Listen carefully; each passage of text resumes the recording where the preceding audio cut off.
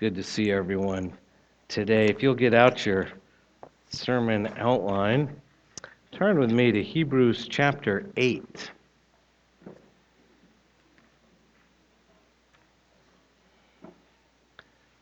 As I said earlier, it's sort of a unique passage. It's where we've come in Hebrews and a little unique for Easter. We'll see if we can make it work. It's also a little unique because if you look at the footnote, as most of you know, I came here in January of 1997. And the footnote says I preached this text here in October of 1996, which means this is the text that I preached when I candidated here. So it couldn't have been too bad because you all hired me, and you haven't fired me yet. But it's a little shorter, so there was probably,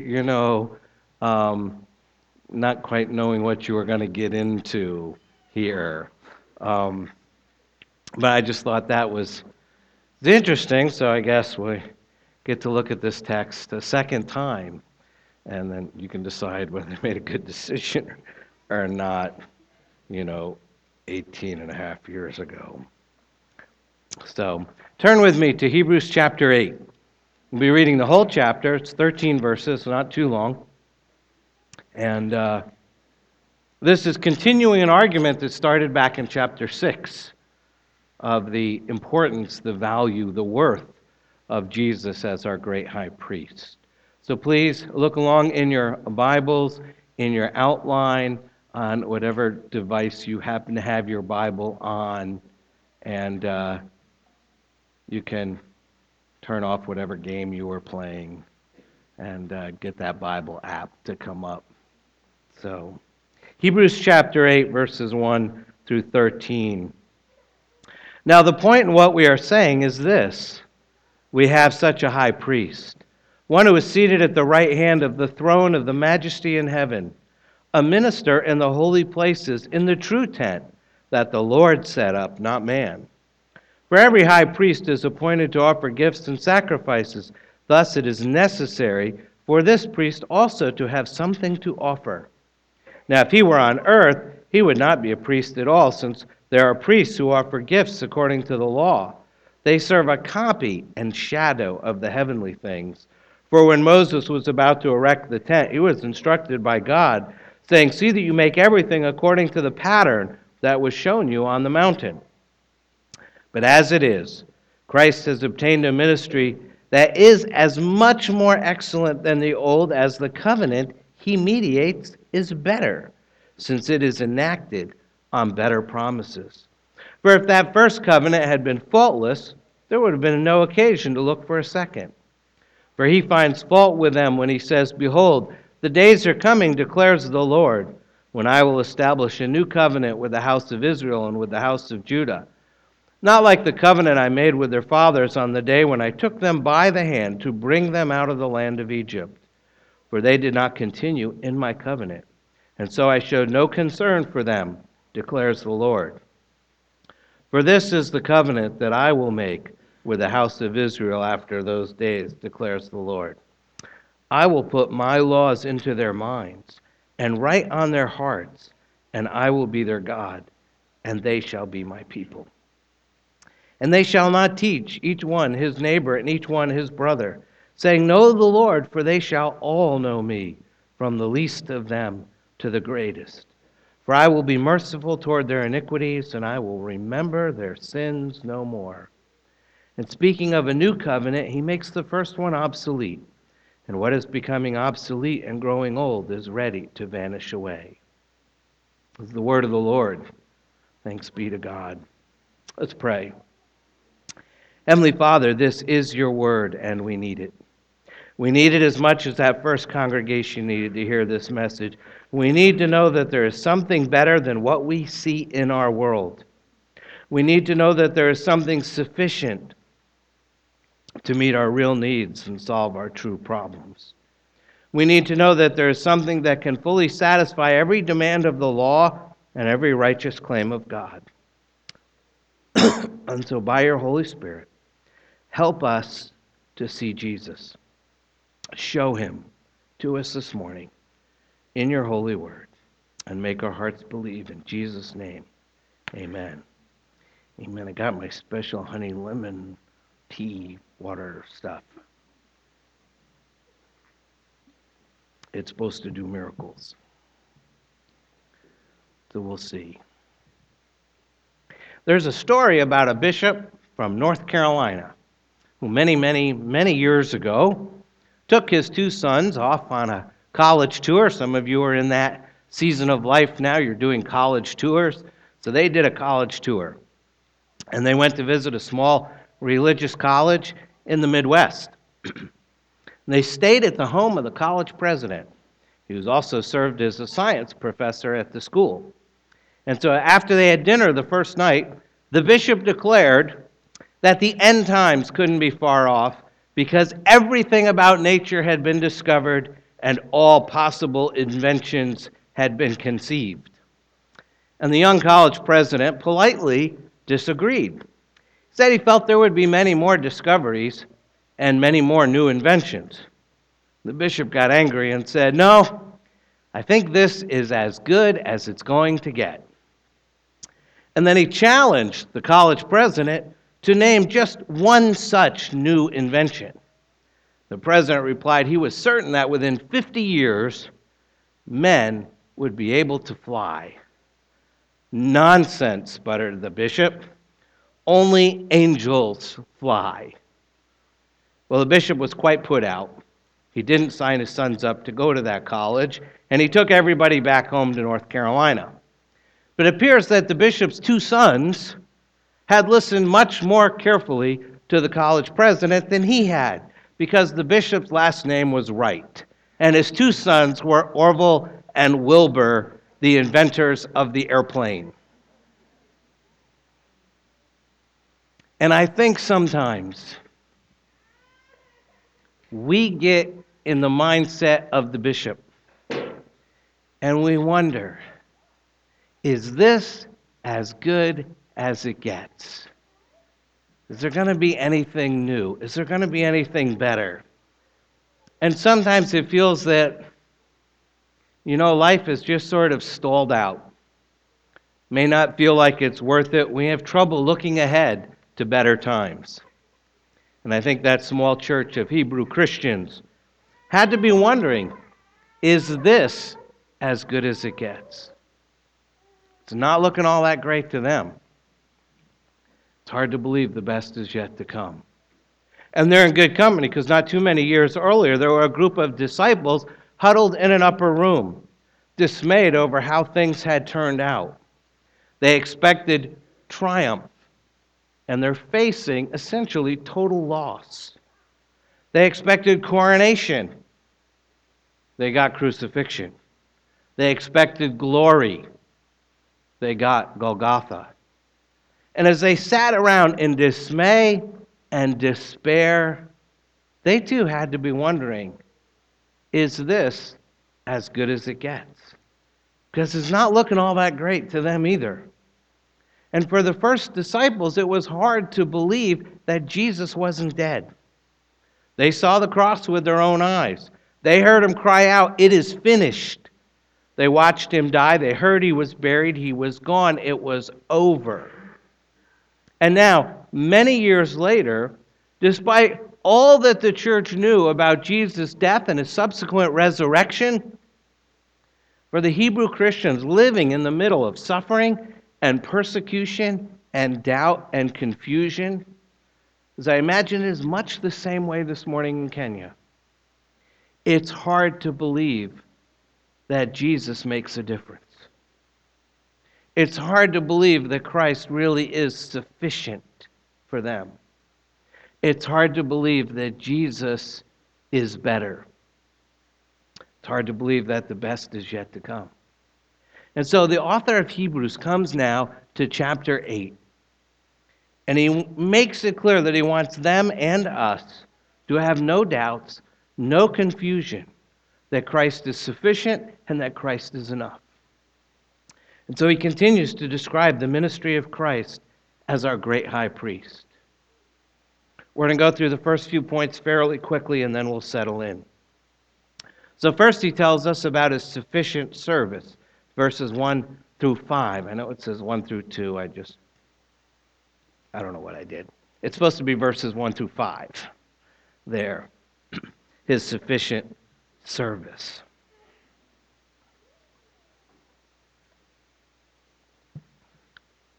Says, now the point in what we are saying is this: we have such a high priest, one who is seated at the right hand of the throne of the majesty in heaven, a minister in the holy places in the true tent that the Lord set up, not man. For every high priest is appointed to offer gifts and sacrifices. Thus it is necessary for this priest also to have something to offer. Now, if he were on earth, he would not be a priest at all, since there are priests who offer gifts according to the law. They serve a copy and shadow of the heavenly things. Excuse me. For when Moses was about to erect the tent, he was instructed by God, saying, "See that you make everything according to the pattern that was shown you on the mountain." I've been fighting a cold all week. First thing we see is sufficient service.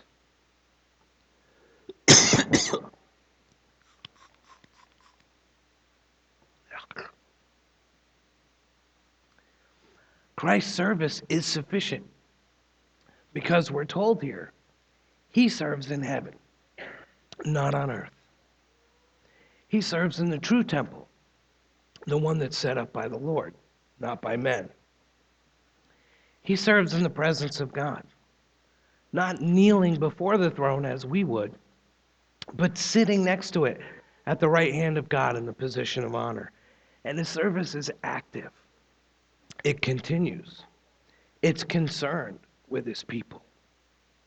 His service is sufficient.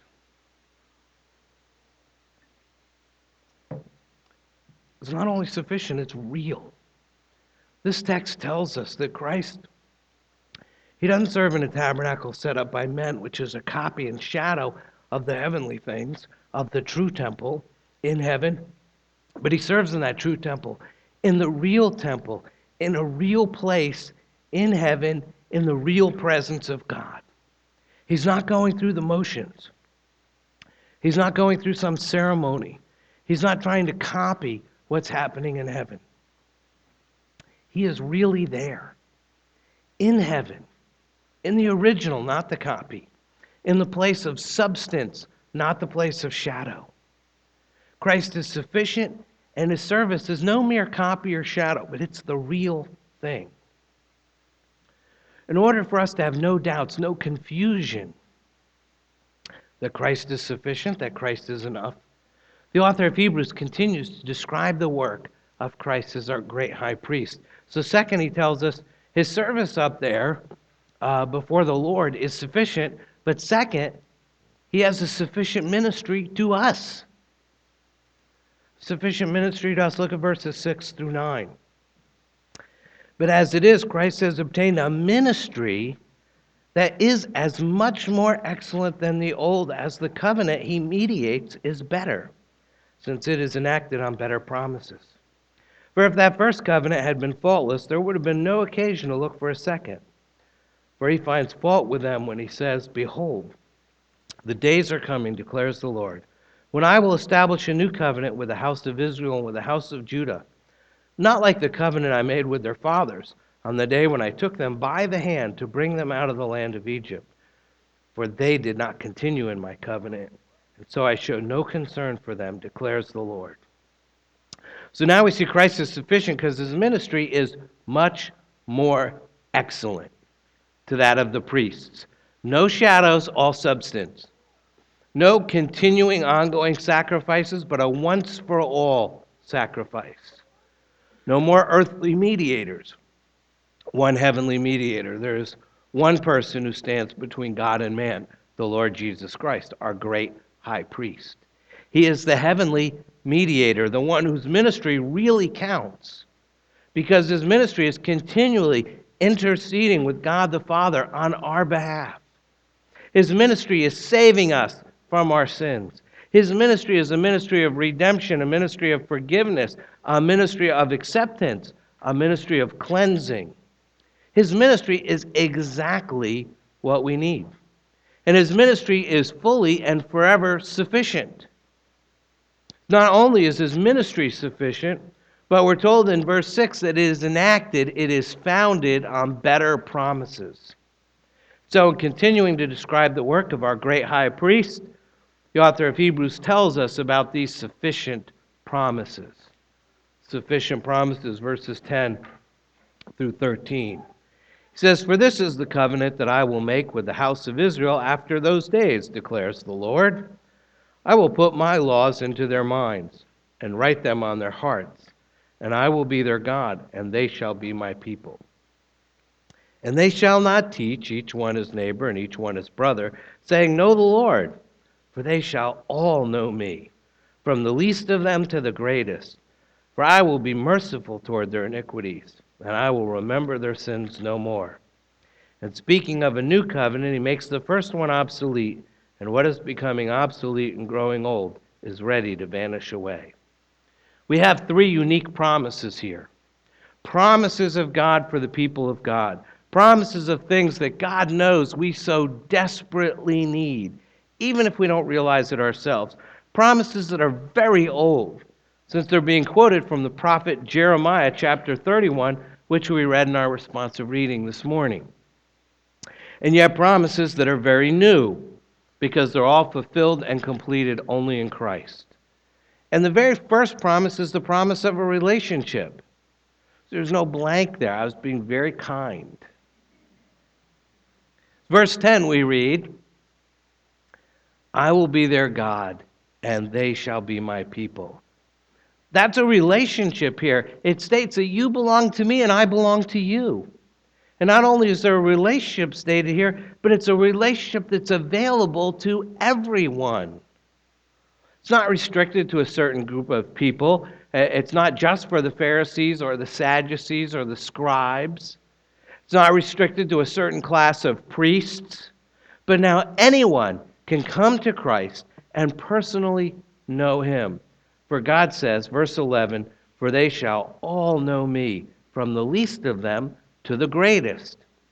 And finally, it's an inward relationship. It's not one based on what others say or even on what I preach, but on what God has put in our hearts and minds. God says, back to verse 10, "I will put my laws into their minds and write them on their hearts." He's given us a conscience, just his moral law, to know the difference between right and wrong, good and evil, that we could live according to his word, and that we could live in a relationship with him. So that's the first promise of a relationship. Second, we have the promise of forgiveness. It's a wonderful promise. This is precisely what the old covenant couldn't do. This is what the law, in and of itself, was insufficient to complete.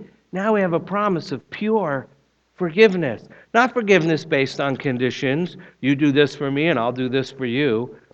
But forgiveness is full of mercy. Forgiveness that doesn't give us what we deserve, but it gives us cleansing. Forgiveness that washes away our sins.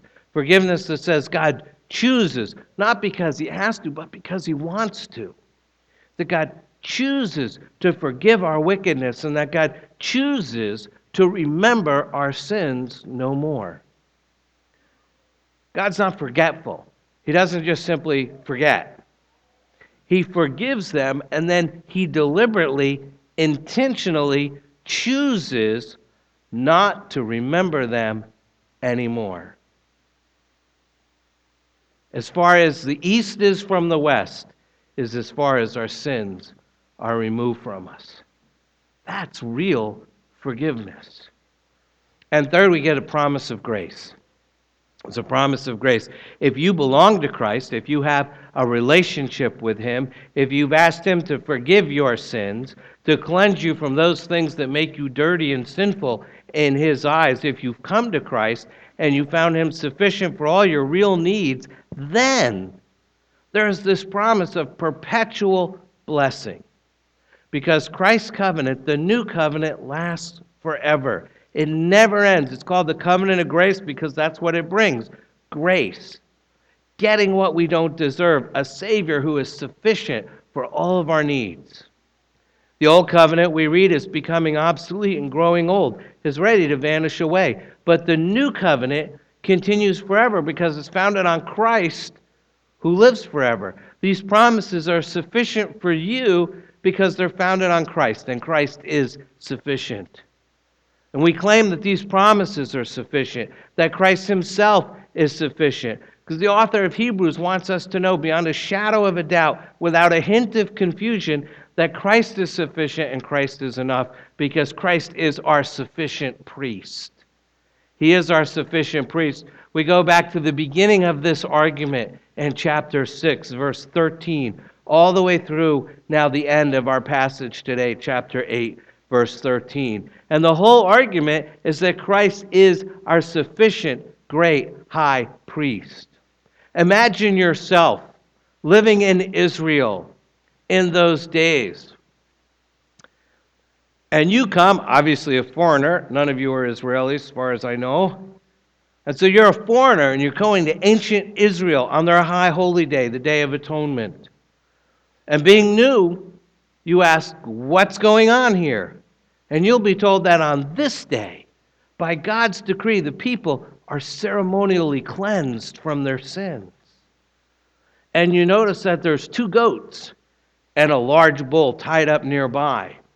And you ask if they're to be used for a sacrifice. And you would learn that one of the goats would be taken by the high priest and sacrificed, and its blood sprinkled over the mercy seat in the Holy of Holies, the special room where God dwells in the very center of the temple.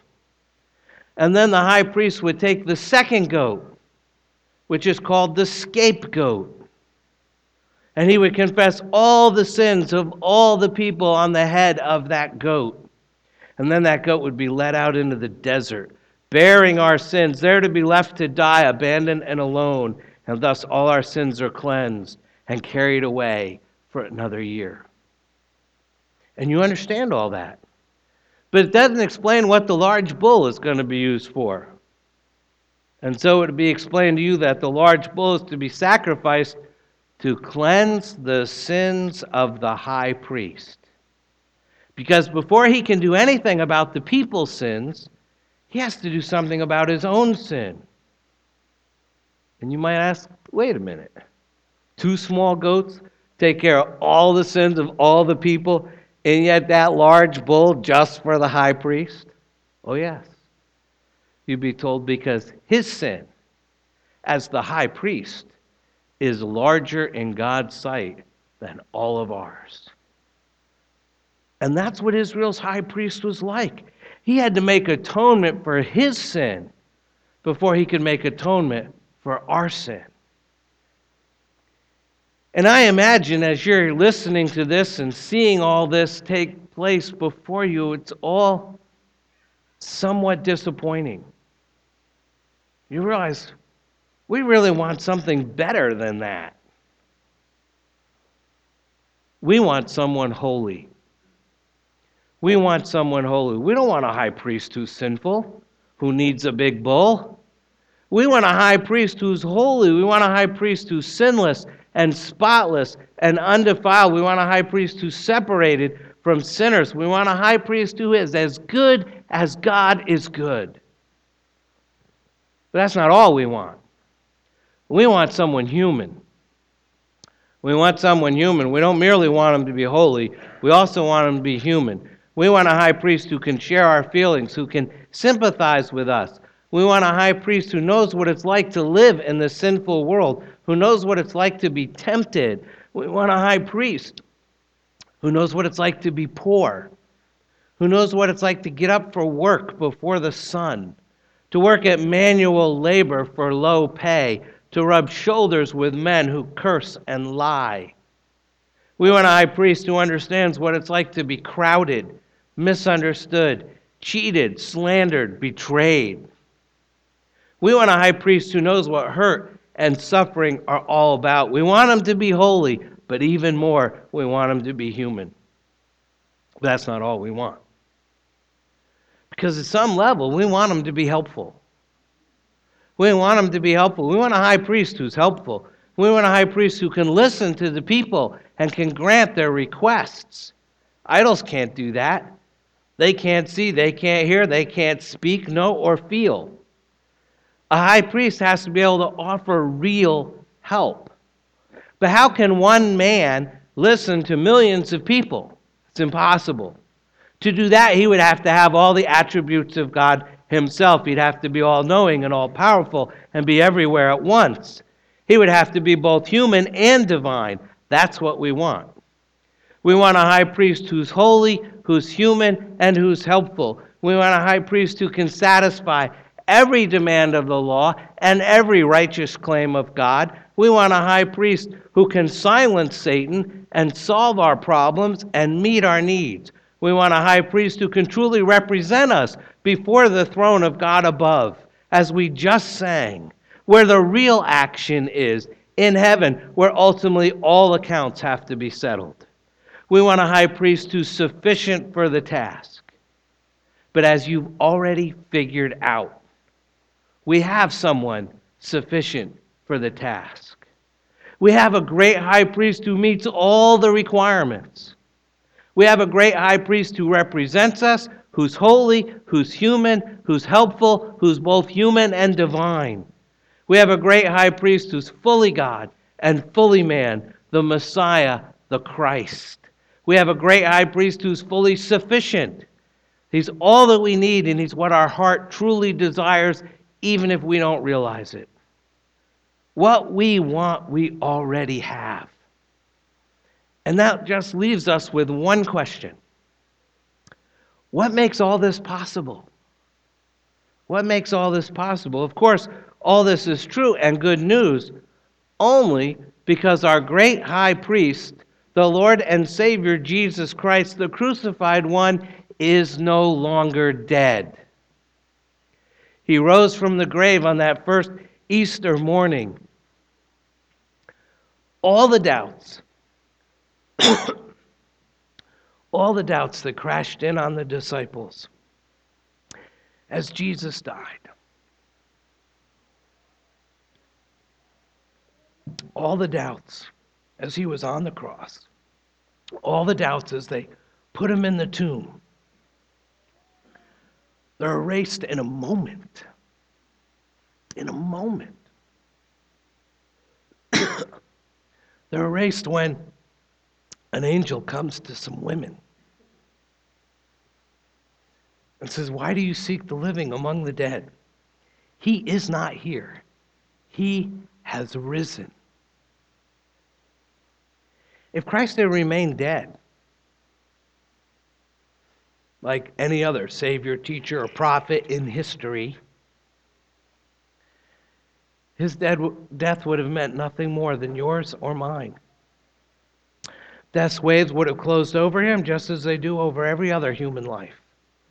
Every claim he made would have sunk into nothingness. Humanity would still be without hope of being saved from our sin. But that morning, when breath entered his resurrected lungs again, when resurrection life electrified his glorified body, everything that Jesus claims,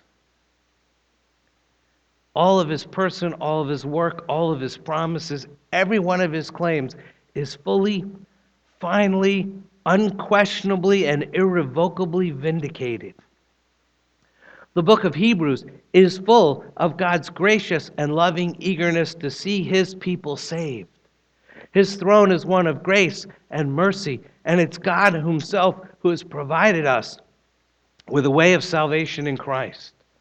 Our salvation comes about in fulfillment of his promises to Abraham, according to the terms of a new and better covenant, which promises to save men and women through the person and work of his Son, the Lord Jesus Christ, our great high priest.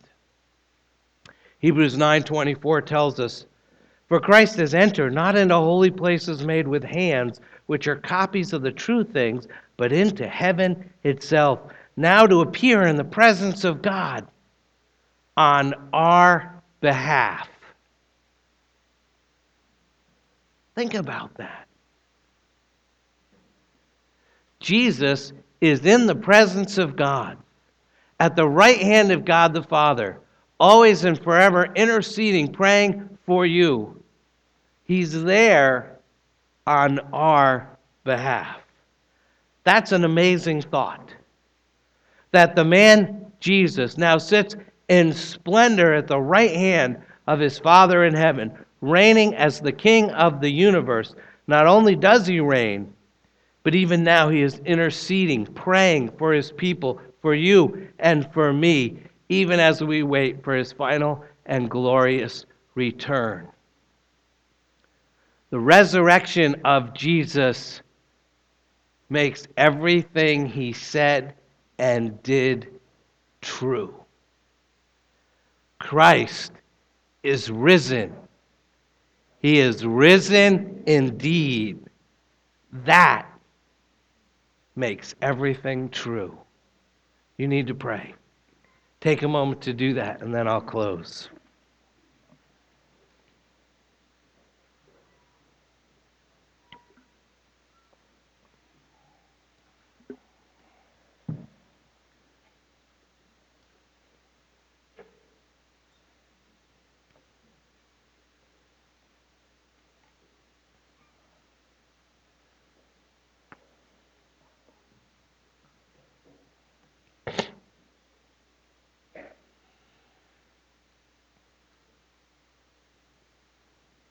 Let's pray together.